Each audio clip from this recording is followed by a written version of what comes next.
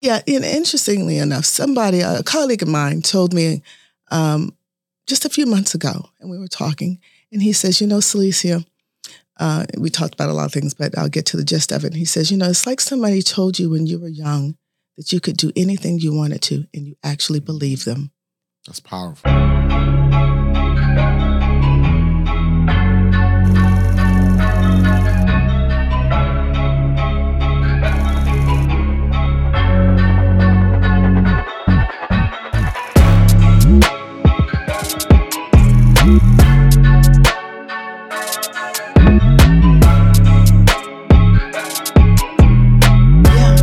I showed you today. I was like, now you got to get other people in it. So I think, we're going to start the conversation.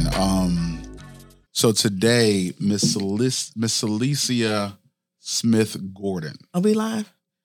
We're always live. Oh, are we? I'm just not gonna, gosh. Right. For real? My goal is never to tell you that we're live, but we're live. Okay. And where am I supposed to look? We're having a conversation. So I don't have to look over there. This is not your regular interview. This is a pure conversation. I love it. So my ultimate goal is to bring value to people that's been through life, that's in business for themselves, or trying to be in business for themselves, or people that just been through trial and tribulations, that been through things, that want to get to another level. Yes. And you might be able to give them a little tip and trick of how you did it.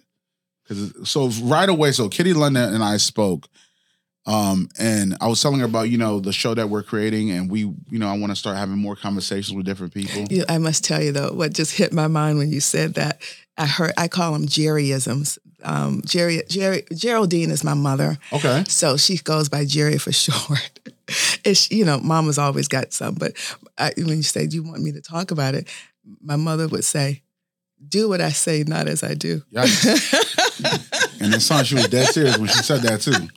Right. So when I spoke with her, she, and she was like, "Ooh, I know the right person." She was like, she said she has a pharmacy degree and a law degree. I said, "Yeah, please bring her in." Oh, there's goodness. No way someone that been through both of those experiences of getting both of those degrees, there got to be a story behind that. It's like there's no way. So you spoke about your mother growing up with your mom. I don't know if you grew up with mom and dad in the home. Yes. How was just that, the beginning, starting with that, growing with those amazing parents of yours? Well, honestly, for what I think this probably applies to most people. What you know is what you know. Mm. Whatever environment that you're in, that you grew up in, is the environment that you know. Nobody... That's the box that you're in. Reality. That's your reality. My parents, interesting. They are both very, very educated. So my mother's a lawyer. I followed in her footsteps. My father was the president of Florida A&M University. And before becoming president of FAMU, he was president of Roxbury Community College in Boston. I'm assuming you went to Bethune-Cookman. You know what? Yeah, I wouldn't even do that to you. Let me go ahead. This cough is hot. Okay? So there was an I don't even say this expectation. My reality was that I've read. I was, grew up reading the newspaper. Grew up. But that was the culture in your home. That was the culture in my home. Mm. So someone asked me, well, how did you know and when did you know you were going to go to college? That was a given. That was like regular. Yeah, that was regular. It's like, the question was, what were you going to get your degree in and what were you going to get your tertiary degree in? Not just your BS, but you had to get a tertiary degree. And I don't know. I don't know how else to say that was my reality. I did not grow up with a quote unquote silver spoon. Mm-hmm. But we were very fortunate, very blessed because of the hard work of my parents. And, my grandparents, my grandfather, my mother's father's name was Judge. He was not a judge, but his first name really was Judge. Mm-hmm. Right, Judge. And he was a mechanic. He owned his own shop for years, and he was a businessman. Sorry, I'm gonna have to do this. I'm gonna help you out a little bit. I'm sorry. We're doing. No, we're good. Okay, he was a businessman. So as my other grandfather, a businessman, he was a barber. Mm. And so entrepreneurship was a thing in the house. Yes. And education was your normal, everyday they thing. stressed. Now, my grandfather only had a second grade education, but smart as a whip. And the story, and we still stay in touch with family members, and just, it's family reunion time now too. But he walked off of the plantation, so we are just like 2 generations removed from truly sharecroppers, and not even 2. So granddad, that would be 1 generation removed. Yeah. Wow. So then the education part. So your mom, how did she get connected to the importance of education? Her father wasn't. He wasn't educated, but he was smart. So granddaddy, I'm a judge, but so is Lee. But granddaddy, nowadays people have calculators. Granddaddy could add, multiply, divide. By the time I put something in the what do you call it? The calculator. He was like, "This is the answer." He would know. Yeah. He's naturally smart. He's naturally smart, naturally gifted. And they both knew that they wanted more for their children. I think every generation wants the generation that they bear to be better, to improve, not have to go through the struggles that they've gone to, but to improve, to step up, to step up, to step up. That is the only way to progress. So what did more look like in the home for you? What did that look like for you guys? More for us. So I'm the only girl. I have 3 brothers, and older, younger. 1 older, 2 younger. Okay. Yeah. So, more for us, and I'm going to say for us, meant to just simply do our best and make sure that it was our best, and whatever our best was, add a little bit more and try to squeeze some more. Another Jerryism: you got to get the butter from the duck. You got to get, yes. Don't ask me where that came from, but that's it. I've heard it before. That means you got to give it all you got and squeeze it out. Now, does duck produce butter? I'm going to act like it does. If Jerry says so, we're going with it. That's right. That's right. So was there a lot of discipline when it comes to education, or you guys just, once again, naturally, was there anyone in the family like, you got to do this, you got to do that? Or it was just education, once again, was still part of the culture of the family? No, I think it was part of the culture. And it was not a got to. For me, it was I wanted to excel. I mean, we had fun. I mean, we had fun. The atmosphere for education was just... there. I still read. I hosted a book club. I put on my posts, social media posts, some books that I read. I try to do it monthly. Is it an open book club for? It was through ACABA, which is the International Career and Business Alliance. Now I'm part of a book club. I don't host a book club anymore. Time just doesn't permit. But I am a part of book clubs, even for the Bar Association. Mm-hmm. Yeah. So now we're going to fast forward a little bit to get into, you're in college, of course, at FAMU. At FAMU. Which I'm not going to disrespect you again. I know how Floridians take this real personal. We are rattlers. And your father was also a president of the school, so you had no choice. Just want to be clear. I had a choice, but it's the career path. I chose pharmacy, and there was no better place. I was told, FAMU, you have a great pharmaceutical. It's one of the top in the country. So you got in there. So you said, all right, I'm leaving high school. I'm going into pharmacy. When did you get the next bright idea and say, I'm going to go into... How did that process happen? How did that change? That I was going to go to law or what I was going to do next? Oh, give me next, after pharmacy. Okay. So, during pharmacy, not after pharmacy, but during pharmacy, even before pharmacy, I thought that I was either going to go to med school or veterinary medicine.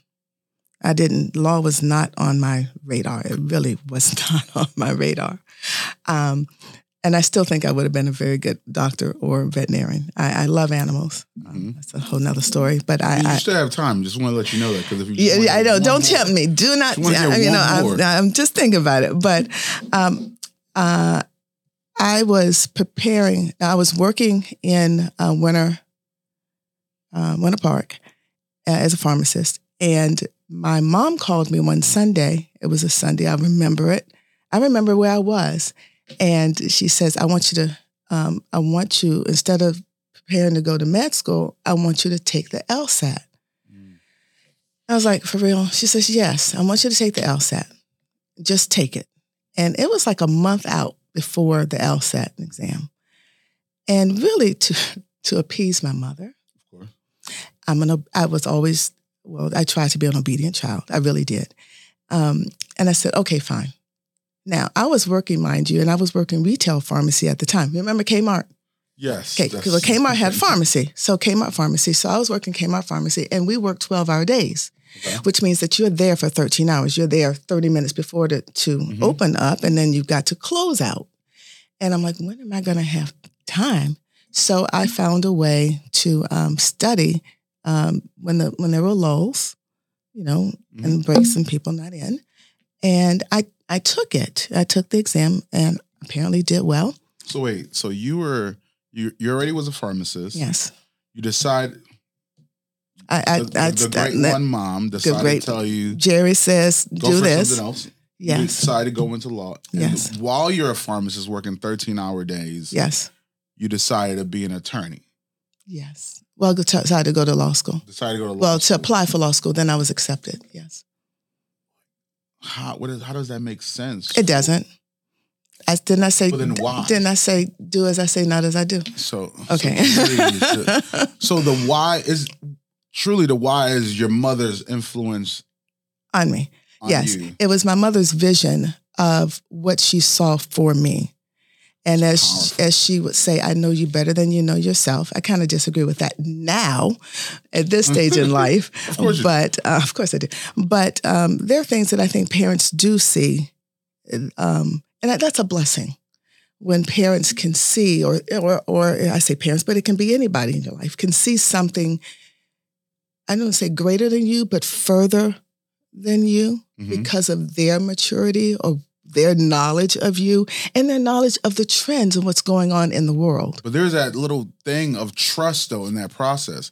So yes. A lot of children distrust their parents' vision in the full capacity. Oh, yeah, I didn't have that. So that's not my story. Clearly, it's not. So I think a lot of children want to break their parents, because they might think their parents is boring or lame or just not what they want to be. But of course, their parents see more in them. Their parents probably see their personality traits. They're seeing a lot more in them. So right away, for me, I'm just trying to understand what separated you for the ones that try to go against their parents' vision. How did you get that position of trust in your mom that what she says you believe works for you? I think in a word, it would be nurturing. In one word, I would say nurturing. Because I did not have that lack of trust in my parents, I really don't know how to address that. But I would think that was simply nurturing. We say, and I live this, we live in a village. Now, mind you, I'll be 57 next month. So in my atmosphere, I grew up in a village. I mean, I had parents, but I had grandparents. We had next door neighbors who could discipline you. That's from childhood. So I knew that people cared. My first grade teacher, she recently died. So there are people who, now, they were nurturing, and you just felt they had your best interest. They had your best interest at heart. Yeah. Interestingly enough, a colleague of mine told me just a few months ago, and we were talking, and he says, Salesia, we talked about a lot of things, but I'll get to the gist of it. And he says, it's like somebody told you when you were young that you could do anything you wanted to, and you actually believed them. That's powerful. And I was like, yeah, I did. Wow. And do you believe it was so it wasn't just your parents that told you that? Because some of your parents instilled that in you first. I guess so, but it's not like somebody comes to you and say, you can be anything you want, Beethoven. You can do that. Maybe they did, and I don't remember that. But it was just simply, let's go do. It's an introduction to various areas of society, various things, just a multitude of areas. You saw what I was exposed. I understood the value of reading the newspaper. I understood the value of my vote. I mean, the value of, my voice. As being a great citizen. Of a citizenship, yes. I understood, as a child, my father would take me to D.C. in the House, in chamber, in the Senate chamber. We would look at it. We would go to D.C. We took the train to D.C. to understand the political process. We would travel internationally to understand other people's cultures. Wow.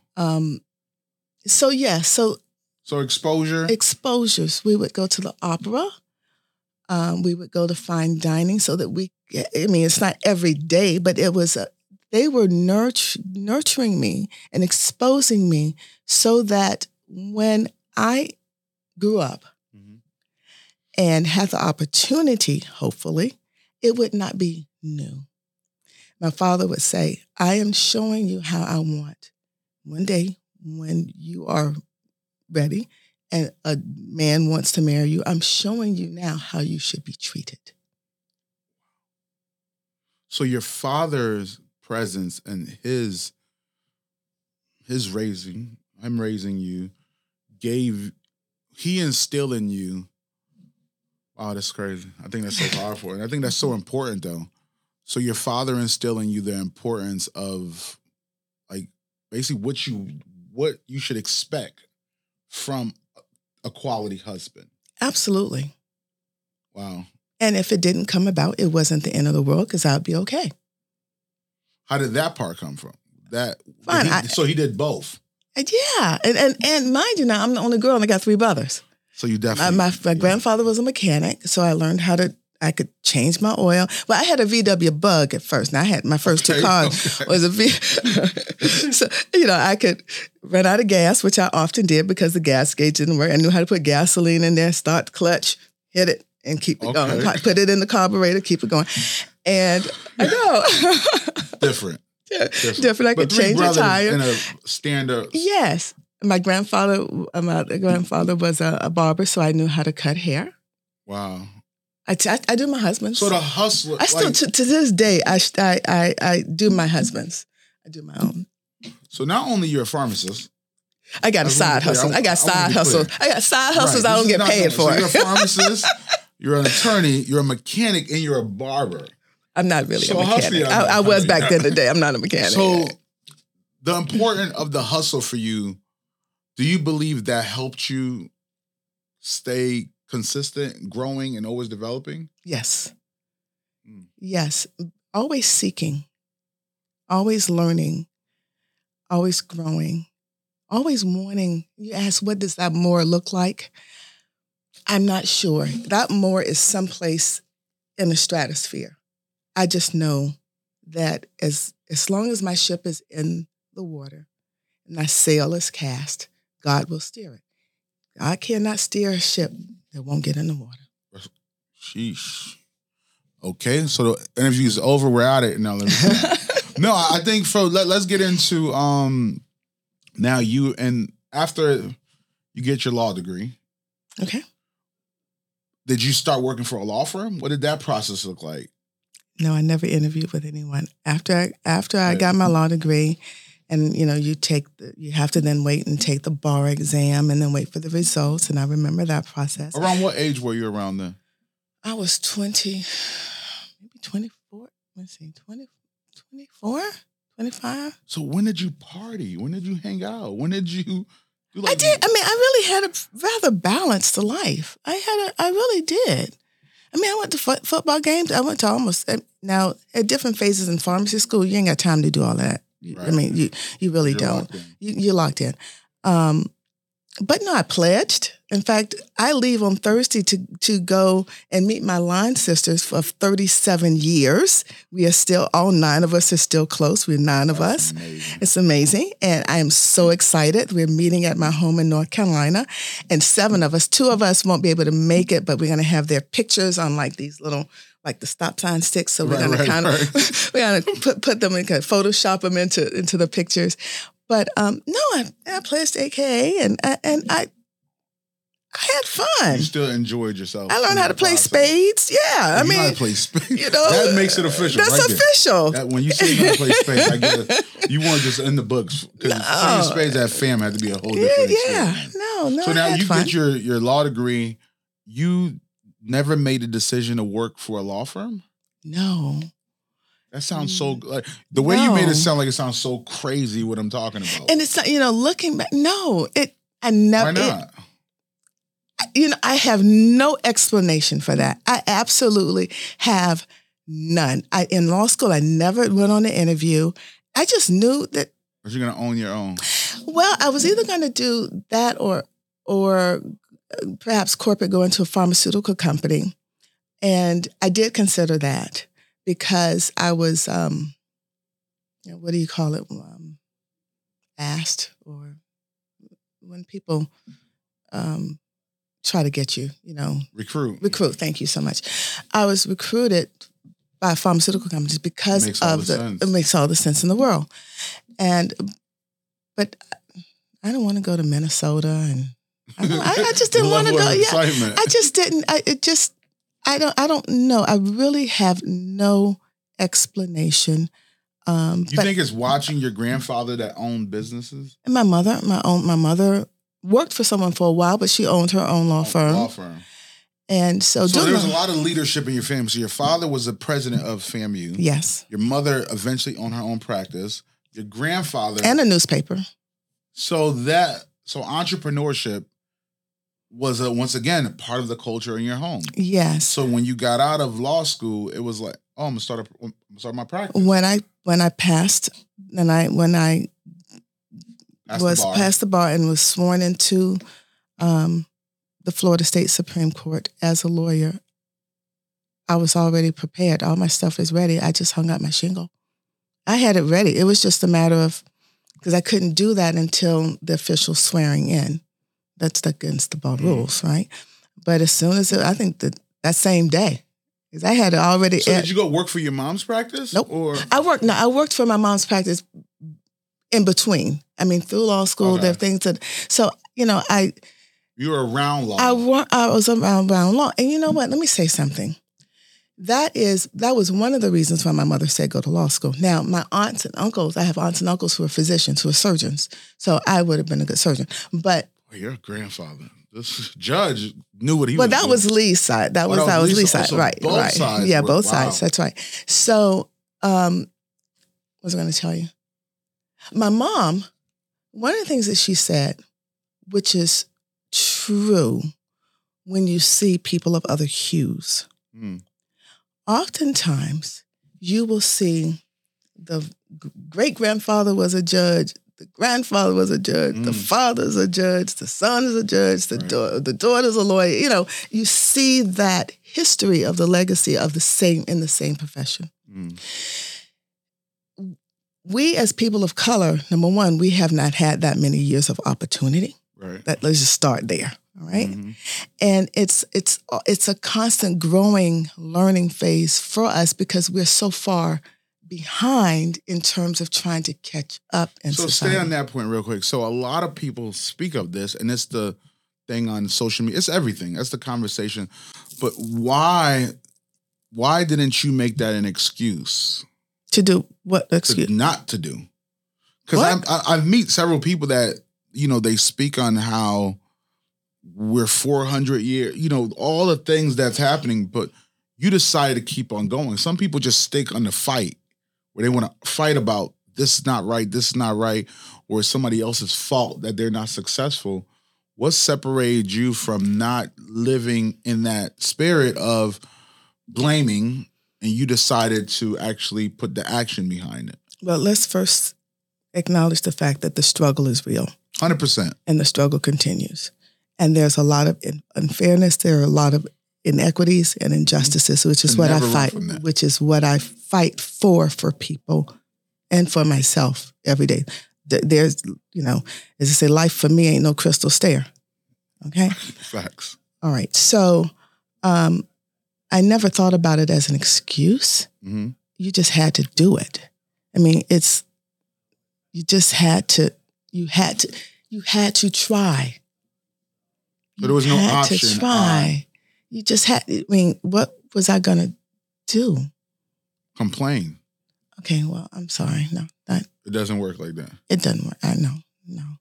I think that was the thing for me, because I think you got to find a way. I meet so many people that, the conversation that we're having constantly is, it's the man's fault. This is wrong. That's wrong. Oh, no. The man can get you down now. The man can get you down, but what keeps you up and why you keep on going? Because you have a dream. You have a goal. You have a vision, and you have other people who are supporting that vision for you, even if you don't see it for yourself. And that's the nurturing part. Once you feel that and you feel like you have the support system, mm-hmm. but even if you don't, it could be something that you don't even share with others. You put your head down and go after it. You have to have the internal fortitude, intestinal fortitude, the grit to keep going, to just find a way to do it. Kitty London is a great example, and she's, of course, not a lawyer, but in all that she does. I mean, I look at her and she really is an inspiration to me. So other people can be inspirations. They don't have to be your family member. They don't have to live 100%. With you. They don't actually, a lot of people are inspirations who you may have never, ever met. I go through this a lot. I find a lot of people, like what you're talking of, for me, that's how I stay connected. I watch so many people on YouTube and different content, mm-hmm. and I get inspiration from their processes, the things that their challenges, the things they've been through. Even when I meet certain people, the first thing I really ask about is their failures, their learning processes. What did they go through and how did they get through it? Success, I could see all this stuff. You could tell me about all the great things that you've been through in your success. So I want to know a little bit more even about your process of the opening up the process. I mean, open up the practice. How did that, and what's some of the trial and error that you go through for that? Oh, that's a, you need more time. We're good. The process was, I had already, like we spoke when I walked in the door. I knew that I passed the bar. I just had to get sworn in. So after the passing the bar, though, and something that people may not know, mm-hmm. general public, just because you pass the bar, you graduate from law school, you pass the bar, does not automatically make you a lawyer. Wow. Never knew that. No. You have one more step, and that is the Florida Bar of Board Examiners. You have a character assessment. I know. Florida has about 100, just shy of 110,000 lawyers in the state of Florida today. So everywhere have the same practice? Of they have to go through those steps? I don't know about other states. No, I don't know about other states, but Florida, yes. I'm not a member of any other state bar. Florida is the only state bar I'm a member of. I'm a member of the federal bars, the Southern District, Northern District, Middle District, and 11th Circuit, and the United States Supreme Court. So I'm a member of those bars for practicing, but Florida is the only state. So for Florida, you have and probably so. I know Texas does. But yeah, so another catch for, as you call it, the man can catch you, right? Typically, it's not often that you have anyone of color on the Florida Board of Bar Examiners. Right. And those, I believe, are 6-year terms. So we can be excluded in a number of ways, even when we have successfully completed our track. Okay. So, yeah. I've been through it. Yeah. I understand. So I remind law students that this ain't the end. You still got to do. So there are certain things that you want to, now, especially with social media, certain things you probably want to kind of I was going to ask you, what are they looking for?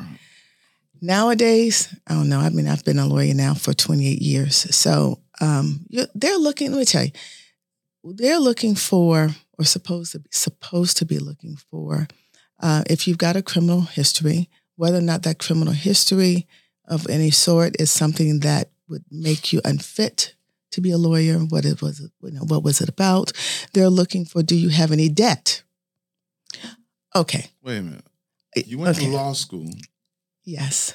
So they're not looking at the law school debt. They're not going to look to them. I say to themselves, to your own profession. They're looking for other debt, your credit card debt, your healthcare debt. One of mine that held me up, and it held me up for a couple of months because I had a medical debt. So you went to law school. You're past your bar. You're ready now because you passed the bar money. The first time. And they could still stop you if you have bad credit? Debt, not credit, but debt. So I had a medical bill outstanding. I don't even know what the medical bill outstanding was. I have no idea. Yeah. So they can put roadblocks. That's unbelievable. Oh, yes. I never even knew this was a thing. Oh, yes. Well, others with criminal records who don't look like us, who gets passed by.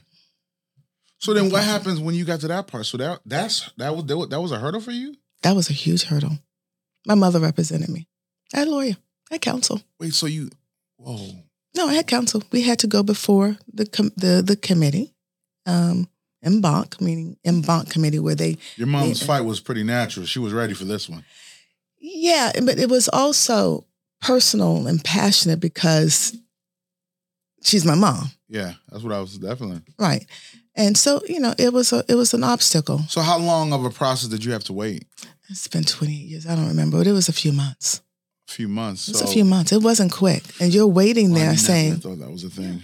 So after you get... So now let's go into the good things. I want to skip... I never knew that was even a thing. Yes. So after you get that certificate, like you're ready to go, the accomplishment... Get sworn in. Mm-hmm. I had a private swearing in with by Justice Hatchett, Joseph Hatchett, in his chambers for me to be sworn in.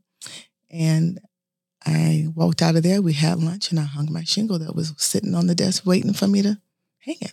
The desk at your mom's office? I was at my mom. Like, so I worked because I couldn't work as a lawyer. Yeah, I couldn't. So at the time, I worked as a pharmacist doing this process. No, I'm still working as a pharmacist. Still a pharmacist in this whole thing? Yeah, I had to support myself. Yeah, like it was a regular...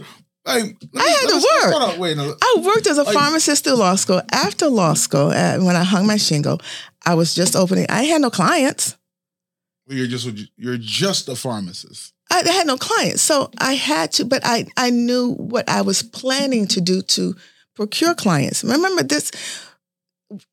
This was back in the day, Beethoven, when we had pagers. Okay. So long ago. That was a long time ago. We had pagers and we had the cell phones really had just kind of come out, and there were those like Motorola big old things you could throw it across all the way to California. It dropped down, throw it off a building, and it was hurt somebody and still work. Okay. So that was back in the day. So but no, really, I knew what I wanted to do and I knew people in Tallahassee. I believed that they would trust me. During law school, I tried cases because I was certified in law school. There was a special program to try cases, and I did, and I was successful at winning cases as a law student. Of course, there is a lawyer I was with the public defender doing this. It's like a can't even think of the name of it, but there's a special certification program, and I was successful trial lawyer doing that, and so I knew that I would do trial work. I had the gumption to know that I could do that, but I had no clients and I had no money to do this. Yeah, I'm like, I could do this, but I need some revenue, and I did not work. Once I became a lawyer, I worked with my mother. I did not work for my mother. I know that clearly. Because we wanted to be mother-daughter. Well, understand. Right? And so we had an agreement of how we were going to work on cases together when that arose. So I worked as a pharmacist by night. I did the night shifts at the hospital and retail on the weekends. So no, really. As and an attorney and I was pharmacist. I was a attorney by day. I was a pharmacist by evening. So how did you, because the way my brains work, how did you introduce yourself? Hey, what do you do for a living? I said, well, I'm a pharmacist and I'm a lawyer. And how old were you around that time? About 26. I was like, yeah, you're lying. Keep it moving. But go ahead. 26. There's no, for me, understand the importance and the value of education, but to really conquer both of those things, they look like two pillars that is just so intimidating. So I want to get into this part. How was it in the dating experience now as an attorney and a pharmacist? What kind of guy, and also with your grandfather and your father and all these great men in your family. Oh. How did that work? How did that conversation, how could somebody even strike a conversation and really get to the point to marrying you? How did that work? They would have to be very secure. That's for one. But, in terms of dating, first of all, a date, now you have different levels of dating. Mm-hmm. And I tell this to my female friends. A date is simply a date. That is no romantic thing. That's going to the movies. It's just a date. That's just not have a friend that you can That's a friend. That is not a date is a date. Yeah. The end, period. Everybody have a different understanding what a date is. That's true. Yeah. We all know. Yeah. And then a romantic date is something different. So I could talk, and I still do. I talk to everybody. So striking up a conversation, we just met, and we. Right. I can talk to anybody. I think when we get into the romantic dating, the intimidation, I just think people will be intimidated by the titles that you hold. But I don't. You don't carry that in your. Yeah, I don't wear that on. It's there's no billboard that says that. A lot of people do. I introduce myself as I'm Salesia. So because also your husband is an attorney, so no, he's not. He's a mediator. He's not an attorney. Oh, I thought he was an attorney also. No, he's not a lawyer. So how did that whole thing come about? Oh, it was a blind date with my husband. It was a blind date. Had a blind date, believe it or not, blind date. So this is a true story. So I told you we lived outside of Boston. Mm-hmm. Okay, I didn't know.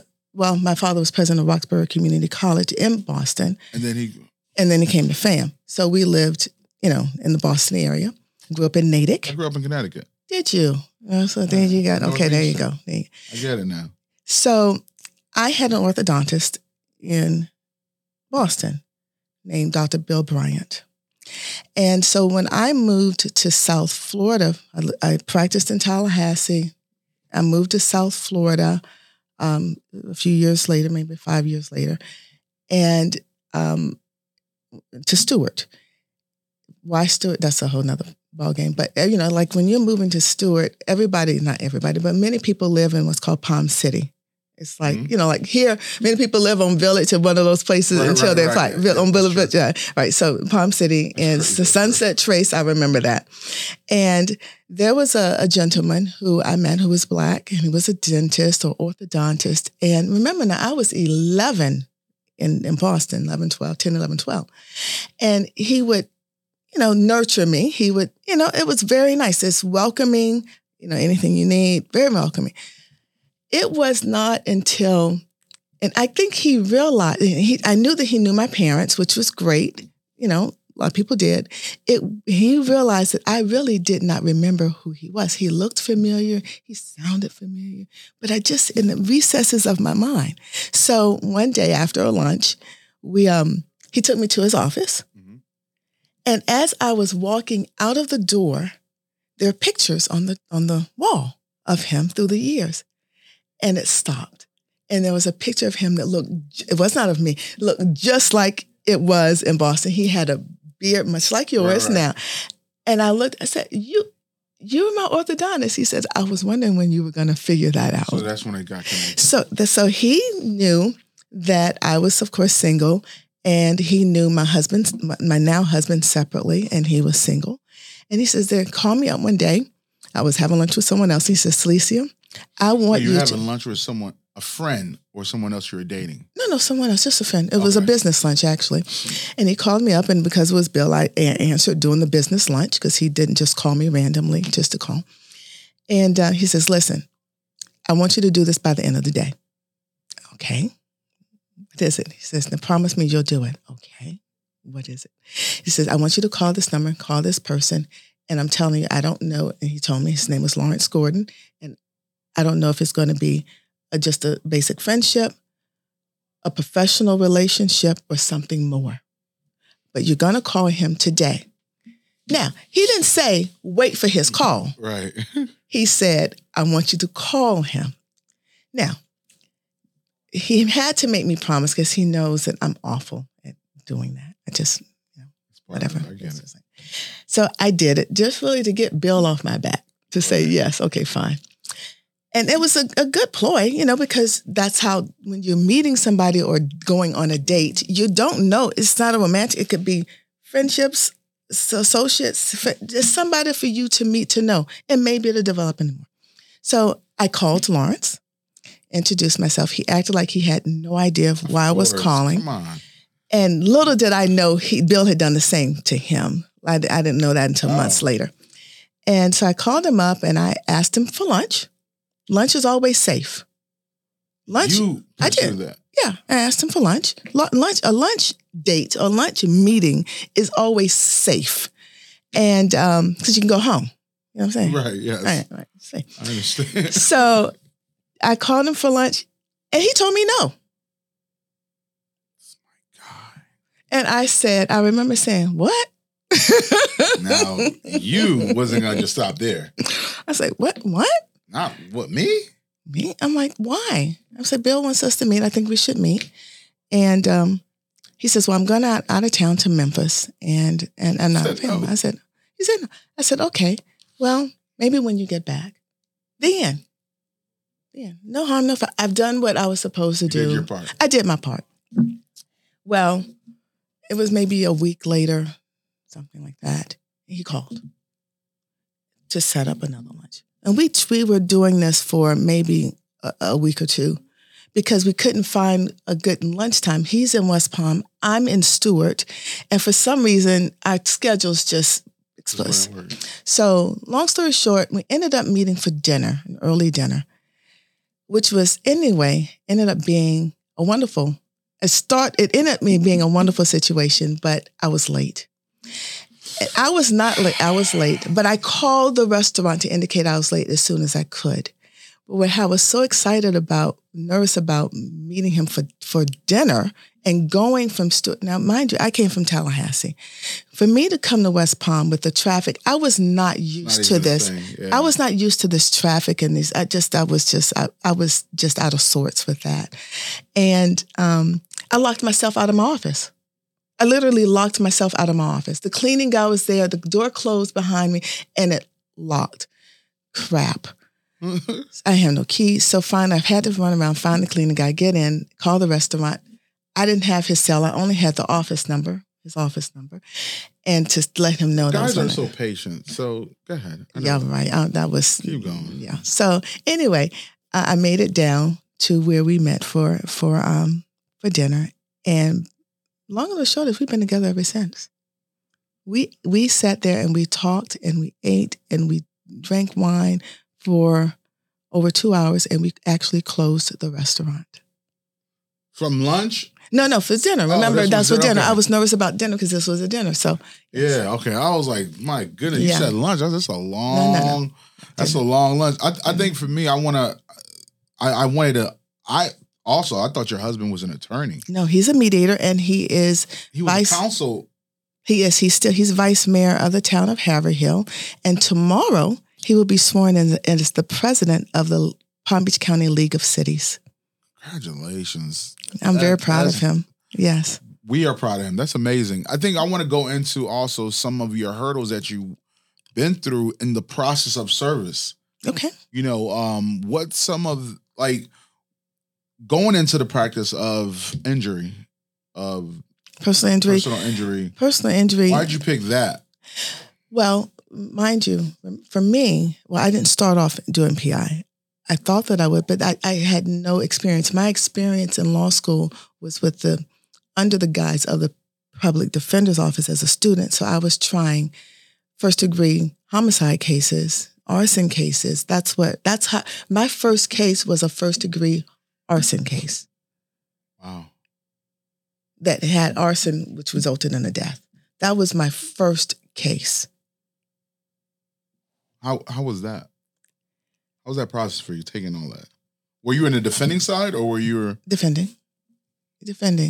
I was a student, and what happened was whatever lawyer, mind you, I was a student in law school under the certification program, and the lawyer who was supposed to try the case got sick.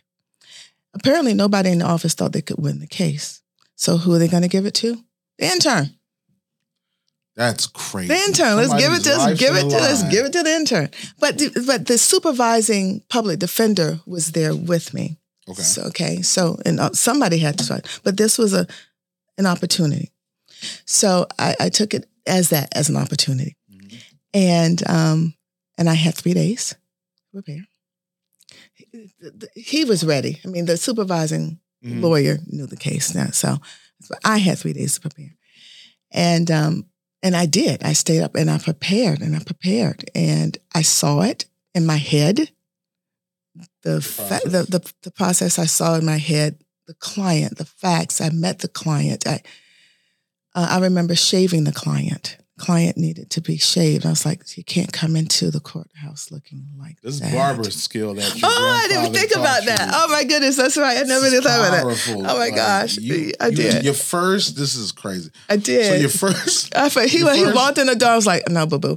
I'm a barber. I'm also a barber. I'm not a barber. If you need me to work in your car after this, I can do that too. But I remember, I said, somebody get me a razor, and we shaved it and made it look nice. Combed his hair.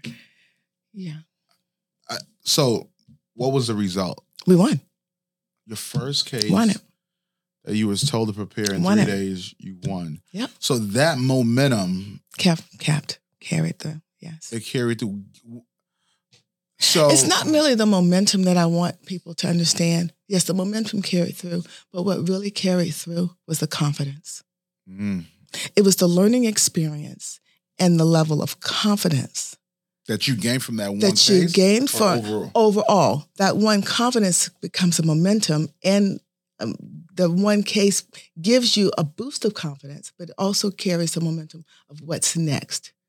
And what's next. Don't want someone to think, oh, you win all your trials, you win all your cases. That would be a lie. That would not be true. Win most of them. And you win some that you shouldn't win, and you lose some you shouldn't lose. Right. Okay. And, but it gives you confidence of speaking. It gives you confidence of standing before people. It gives you confidence of a voice, that you have a voice of something to say that's going to, because I believed, I believed the case. I believed what I was saying. That's the important part. Yeah. For me, it is. Yeah, for me, it is. So now let's talk a little bit about the difficult ones that you had, that you believe you were supposed to win, and how that process, how did you feel about those? Of course, not good, but give me a little bit more than that. Sometimes those that you don't win, there's a lot to learn. I think I've learned more from losses than I have from wins. Wins, you gain confidence. Losses, but I still go back even with wins to see what I could have done better, what I could have done differently. For losses, there are a couple of things, because you asked me at the beginning, a couple of things I have had to learn. One is that and this is over years, and having nurturing friends too. One is there's only so much time you have to be sorrowful and to grovel in this loss. Now, at this point, I give myself 48 hours. That's it. Created a system for that. Yeah, that's it. I can beat myself up for 24. I can reflect, but I only got 48 hours. And I only have 48 hours, and sometimes I don't have that. But in terms of my own inner system of before I move forward, because, number one, you have other clients waiting on you. You have other people depending on you. So sitting there ain't the answer. You got to move forward because you have responsibilities. Keep it moving. Let me ask you this question. Would you hire yourself and why? Absolutely. So why would you hire yourself? Because I'm fantastic. We all know that. We all know that. But what separates you from others? Not even what really separates you. I think that's a question, because it's very similar in most aspect on law. But like, why would you hire you? I would hire me because, one, you're going to get somebody who is going to care about you. That's big. Okay. You're not a number. Somebody who actually is going to care. Somebody who's going to tell you the truth. I'm not going to give you a whole bunch of fluff or, I'm going to get you whatever $10 billion. Okay, whatever that billboard says, I'm going to get you that. I'm also going to educate you about the process so that you can avoid, so you can have knowledge of what's going on, it's your case. But also if there's some deficiencies in what I see in your insurance policy, things that could have protected you, I'm going to educate you so that you know, and then you can hopefully tell other family members or friends so that they can make the necessary changes. My voice alone isn't enough. It has to be a village process. So I think I hear the same thing, that's crazy, from your upbringing. The nurturing, because it sounds like right away you said you care for your clients. I do. And I think that's so important. I do. I really do. I really do. And I think I'm just listening to you. I think what I get from it right away, your upbringing of the nurturing, you said also even your friends nurture you. Absolutely. So I think that nurturing. If your friends can't nurture you, you need some new friends. I'm getting rid of everybody today. My friends are so mean. Like, I'm literally getting rid of everybody today. No, no, they definitely nurture me in their way. But some really, friendships have different roles.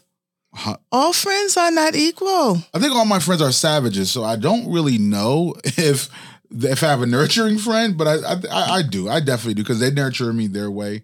I have a lot of mentors that nurture me in a certain, in a way, their way. And I respect their way of doing it. Mm-hmm. But I think just listening to what you're talking about in your practice, it started from the beginning, nurturing. I consistently keep on hearing you talking about how nurturing is part of your everyday lifestyle. I think it is. I never really thought about it that way until you just brought it up. I do that with my staff. I want to show them what I know so that they know how to apply it to other cases, but to their everyday lives. We use examples that we go through ourselves because we're human beings and clients go through similar situations. You don't just wake up and say, I'm going to be hit by a UPS truck today, right, and I know what to do. No, that doesn't quite happen that way. But the process of healing, the process of having your life disrupted tremendously, nurturing at that and moment. Knowing how to move forward, because maybe you can't work anymore or can't work for a period of time, but you're the only breadwinner in the house and you got children to feed. You've got, so you have encouragement. There's so many things. It's a lot of things wrapped up into it. So it's not really just the paperwork side of it. Oh no, that's the easier part. So, and I think for me, when we first got started before we even started this show, I think we talked about your branding and your marketing, as what I specialize in marketing and branding. I truly believe that's your secret. That's your touch, because more clients will be more connected because the moment you start dealing with an attorney, you just think it's about a bunch of papers and law stuff. And you're like, sometimes you need that extra nurturing as part of it to understand, so they could be patient with you. So when you're going through a process like that, I believe you're going to need patience. You're going to need all these things. And nurturing is that thing. So when we talk about, I got the aha for you. I figured I want a percentage of the business now, just because I came up with it. I think for me, the nurturing side and you educating the client, I think that's what separates your business right away from what I've been, what we've been talking about, what we talked about before this show. I really think in your branding, you should really double down on that. Yeah. Letting people learn you and your upbringing, who you are as a person, and why you are really why you do what you do. I do. And our motto for, I guess, 20 years has been, we work hard for those seriously injured to rebuild their lives. I think that's big. But it's bad that I just automatically get to work in my mind when you start talking about that. I think where you are in 20 years in business, I don't know if you 28. So I apologize. Hey, those eight, that counts. Very important. It counts. But I'm just adding to your branding. Once again, it's just how my mind works. I think while you rebranding and enhancing your brand, not rebranding where you're taking away, and part of the enhancement of your brand, and part of that you're developing more legacy in your company, I believe you should really double down on, of course, they know the work. You're 20 years in business. They get that part. 28. Listen, I promise you, 28 is my number. I'm locked in. The part of your 28 years in business, I really think now the story is going to get people connected more. The information you're going to give out on your YouTube channel and your different platforms to bring more value into is going to help develop more of the branding for the next chapter of the practice of what you're doing, how you're doing it. And not only that, what your company represent in this chapter of the rebranding. From your lips to God's ears. No, 100%, because I see it. I think you have the legacy part of the 28 years consistently being in business. I think that's the big thing. We're very proud. I mean, I try to make the environment where we work. I own the business. I own the commercial. My husband and I own the commercial property downtown West Palm Beach. I'm the only female in downtown West Palm Beach who owns the building with her name on it. One time. For over, how long have we been And you're a black yes. woman. Just want to be clear. That's right. I'm the only woman, and I'm also black. Just want to be clear on that. Yeah. That's super amazing. I think that's dope. I think that's... And I know other women can I think that's super influential. I think I want to add to that, and I want to sponsor the first one. I think I want to sponsor a group of young ladies, black, white, purple, whatever it is, to come and see your practice. I think you should do something like that. I love to. It's just we got so much construction going around on us. Oh yeah, because downtown they're developing right now. They're developing right. So our building is on 2nd Street, 922 2nd Street. You were able to see it from the corner of Banyan and Tamarind. The front of the building, though, faces 2nd Street. Most people can see it from the corner, which is Banyan, Tamarind. But now they've built a 9-story, I don't know if it's a condo or apartment. That's what they're doing. I see that construction happening. So what we did, my husband and I said, okay, we didn't own the property next door, which is the corner. Yeah. So we bought it. I tell you. We bought it. So I don't know if you guys are looking for a nephew.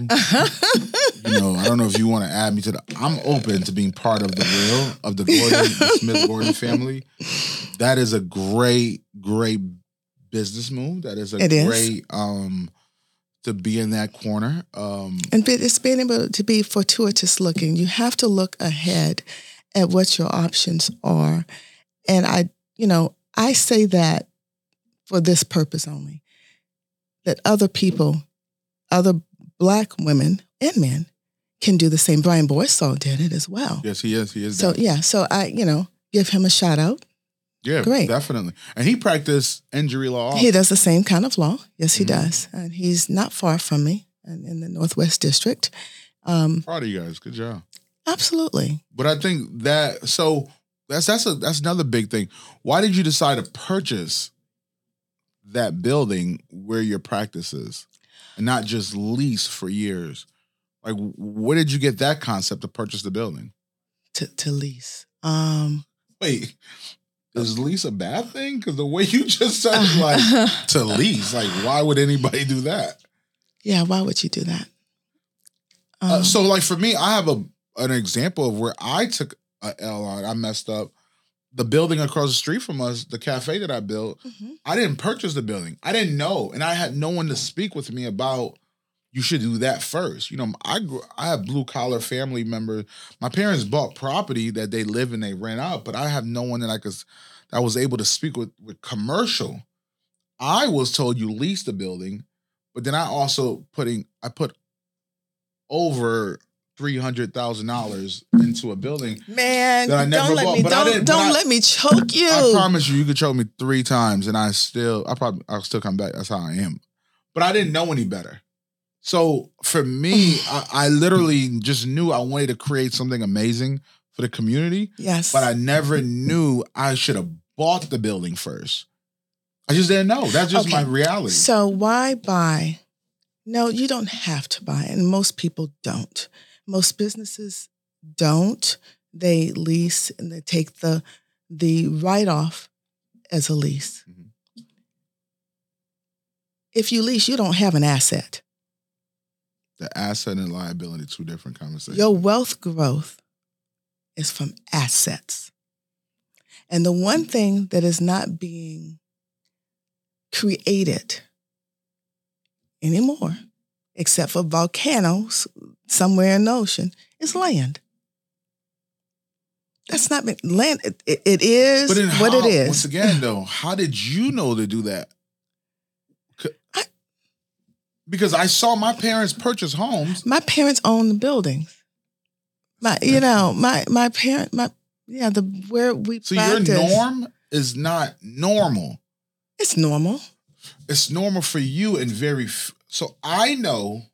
I'm not an island. No, I'll break it down for you because I grew up without the same, like you grew up with parents that purchased commercial building. I grew up with parents that bought homes and rented out. So I understand that. Yes. But how many people? Which I'd like to do. I'd like to be able to do what your parents did. Not what people do. But I would like to do what your parents did and what you did. See, then that's why you talk and you learn from each other. So I think that's what I want to talk. I think that's one of the points that I want to make is that your norm and my norm are 2 different, very similar. I think we both had loving, caring parents. They were nurturing their way, very disciplined, very strict. You know what you know. They had to talk to me about education because that wasn't my first. I didn't know the point of it. It never made sense to me. So they had to. But now, like I said, the purchasing of the commercial building, I don't know a lot of friends that grew up with parents that own commercial building. You had parents in your home that own commercial buildings. So when you got into your practice, you automatically knew I'm going to purchase this building. Well, I rented. I mean, I was a tenant of other buildings for 15 years before we did that. But where I was, which was a wonderful place, and it was where I was last, was on Olive Street. And I had an upstairs office, and I had some ancillary offices for staff. But I knew that I needed more space. Mm-hmm. And instead of going to another place or renting a space, and we had the income, I had just had a victory of a $1.9 million trial. That was my first. That was my first PI case, actually. Wait. We're not gonna just run through that. Okay. So your first win as a criminal defense attorney was a win. Was a win, yes. Your first case as a PI was a win. Was a win, and it was the largest verdict in Volusia County for years. And that's normal to you. Let me put it, it's normal for a lot of people who may not look like us, but it's normal to other folks. So, you know what I'm saying? Normalize. It's all relative. It's relative. Got it. Now I'm getting it. I understand exactly where you're coming from. Yeah.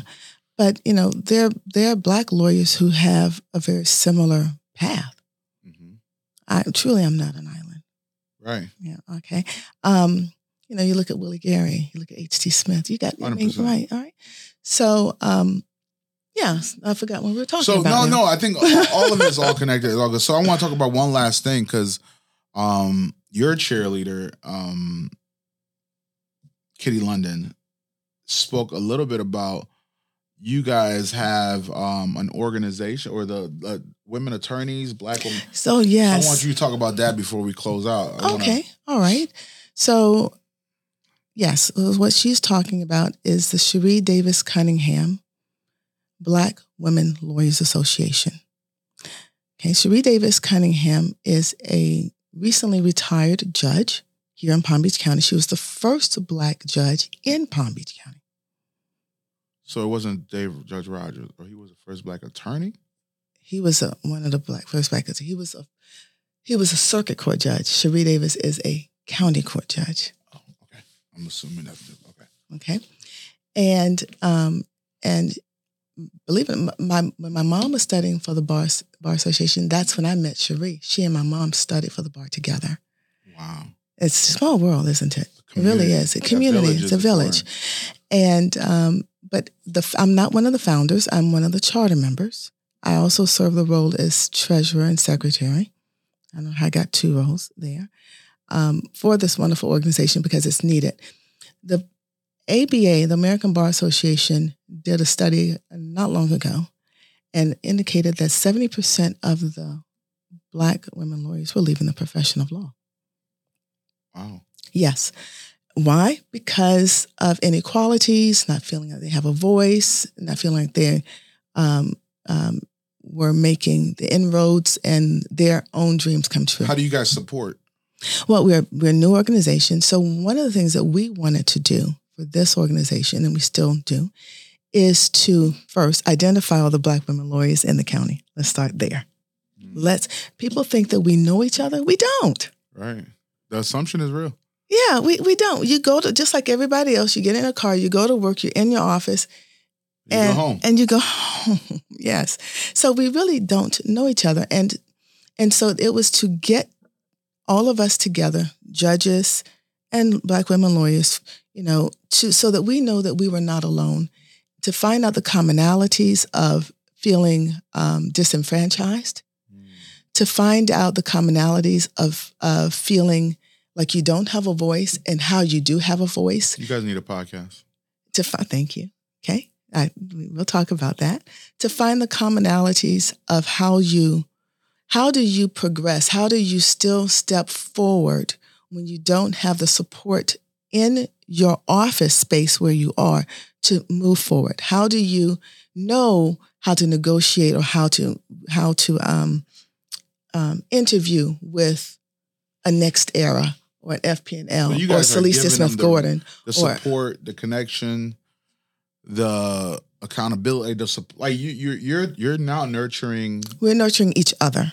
What a coincidence, nurturing it. I guess so. And there you go. It keeps coming back. If you had an opportunity, I mean, if there was one last thing that you wanted to share with the viewers and the audience that's watching this, I don't know where they're watching. I don't even know where they're watching. Yeah, trust me, they're looking at you. Oh my goodness. Okay. What would you leave them with that could give them the most value? Oh. You think I should have sent you that question?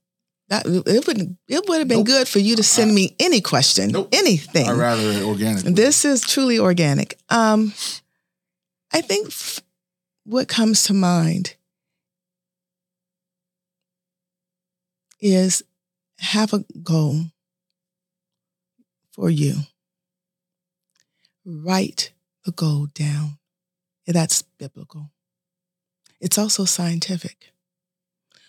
The act of writing down whatever it is that you want, that you're thinking, connects the brain to the paper. Don't ask me how. It's like, I don't know how a microwave works. I just know. Pharmacist and attorney, right. I don't know. I don't know. Microwave, just hit the button and it works. Don't ask me how. Right. But it does. It forces you to think and foster with particularities to write down what you are thinking. You don't have to share it with anyone, but write it. Okay. Bible says you write it and make it plain. Okay. And so from that, it gives you can always erase it. You can also cross it out and do something else.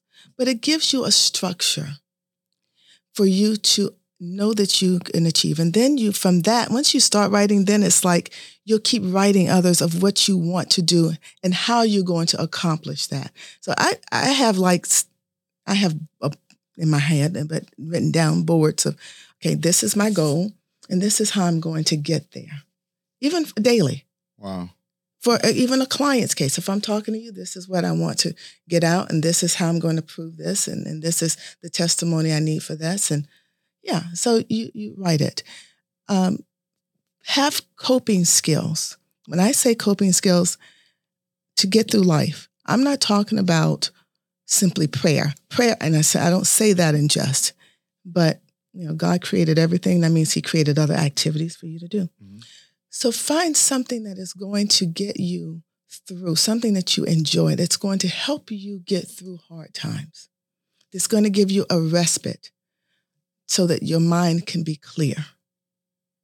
You need that. That's going to be let me rephrase that, a healthy respite so that your mind can be clear and let the universe, God, infuse into you. And it's a practice. It's little by little. I know it sounds goofy or whatever it is, but when you really think, some people just get in the car. If you want to get in the car and go for a drive, or if you want to garden, it's disconnecting, but doing something that's fruitful. Mine is usually gardening or going to the stables and shoveling horse manure for the horse or something like that. Yeah, that's not once again, that's not normal. Okay, yeah, that's not normal. Yeah, that part is not normal to want to shovel horse manure. Yeah. But it's very cathartic. So yeah, you're not in no island, okay. But so everybody's on horses. Just go, but let's go. But so you're going to find your way of coping so that you can continue with your grit and feel like you can go forward. Third, you need friends that are true friends that are going to tell you the truth of where you are. The issue with that is that some of your friends may not see your vision. So you have to be careful of who you share that with so that you can have the nurturer that you want. Because friends and families, or even enemies, doesn't matter because you know where they're coming, want the best for you, but may not understand your vision and know that you can do it. You know what I'm saying? Understand. So they're trying, their dissuasion. Protect your vision. Right. Their dissuasion may be in a protection mode, not for a jealousy mode. Different. And with that, you should always have friends who you admire, who know a lot more than you and who have more than you. You cannot be the smartest person in the room all the time or the wealthiest person all the time, because if you are, where are you going to learn? Right. Where do you go from here? Yeah. Well, I'm lucky I'm in a room with you, and I'm going to go hang out with your horses next week. Oh, my goodness. And I know I'm in a room with a wealthier person than me, so this is amazing for me. No, I'm good. But thank you. No, I really thank you. I greatly appreciate you being open and honest and clear to the viewers, to myself, just learning more about you, who you are. And I definitely believe there's going to be a lot more to come with us. I think you have value and you have principles that I think will bring more value to people. And I think the more we're able to share that and you're able to inspire more people. There's so much I want to share with the public that I see every day that is so disheartening at times, things that we as people of color just don't know in terms of insurance and what we're paying for and what we shouldn't be paying for. And that's a very general statement because everybody's wallet is different. But when there's an injury, an accident, a crash, a collision, impalement, whatever happens to the body is what I do. And when I'm reviewing it, I'm like, oh my gosh, please let there be the right coverage. Let the person understand the process. And those are things that I want to instill in people so that they have a fuller life. Start a podcast. I think for me, I would like you to leave your information for people that's in need of that great service that you provide. Sure. And the nurturing that you're going to bring into all the service that you provide. How would they get in contact with you? Your office number, and also people that's looking for a new mentor. Just put that on you that you're going to help mentor some people. I'm going to give you the information, but let me address the last first, and that is mentorship. Mentorship comes in various forms. It does. I have 2 mentees, And when I say mentees, when I say that somebody is a mentee, I take that seriously. And so one has been my mentee since she's entered, actually before she entered pharmacy school. She was still a high school student, and we are still friends now. She's a doctor of pharmacy now. And this has been, 12 years? So that relationship, that I take that seriously, including going home shopping with her, finding a home, finding a realtor, all just aspects of life. Mm-hmm. Both of the young ladies are that way. Others are more tangential. You are, talking to people at different phases, more group situations, because really you only have so many hours in a day. And I too need a mentor. Wow. Okay, so you need mentors, you need advocates, and you need sponsors. You need three things, and they're not the same people. They're not the same people. So we'll talk over another. Yeah, because I want to fit in one of those characters. First of all, I'm looking to be part of the will, so I'm open. So thank you very much. Okay, I'm Salesia. I don't know where I'm supposed to be looking here, but I'm Salesia Smith Gordon. That's spelled S as in Sam, Alesia. And Smith Gordon is hyphenated. Phone number is 561-655-9279. 561-655-9279. The website, please go to it, is smithgordonlaw.com. Could they follow you on any social media platform? Absolutely. I post on Facebook. I'm on Facebook. I'm on Instagram. I have a Twitter account, but I'm just telling you straight up, I'm not there. Good enough. Go ahead. What's that? So there, Facebook, Instagram, website, and I have a newsletter. So how can they get signed up for the newsletter through your website? Mm-hmm. And that newsletter eventually will have a podcast that they're able to learn. I love from your lips to God's ears. I think it's going to be important. And the reason I'm the advocate for this podcasting thing right now, it just creates more opportunity for people to give their value and give their message out. Yes. And give more value to people by learning more. Because it sounds like you want people to learn more about injury and laws and the practice and all the insurance and all these different things. I think it would be very, very valuable because everybody who has a car, you're paying an insurance company. They're paying a bill every month for the ability to drive on the road. But you ask people, even lawyers, if they don't practice personal injury law, most don't even know this either because that's not what they do every day. But we're paying insurances without knowing what benefits we're getting from the insurance. That can be for health insurance too. You paying a health insurance bill, you know what your copay is, what does it cover. Same for auto, same for house. So all of these, any of those could happen in the sphere of what I do, which is injury to the body. But I think you giving people that information, they're ready for it. All right, I'm ready to give it. It's been real. Thank you so much. Thank you for having me.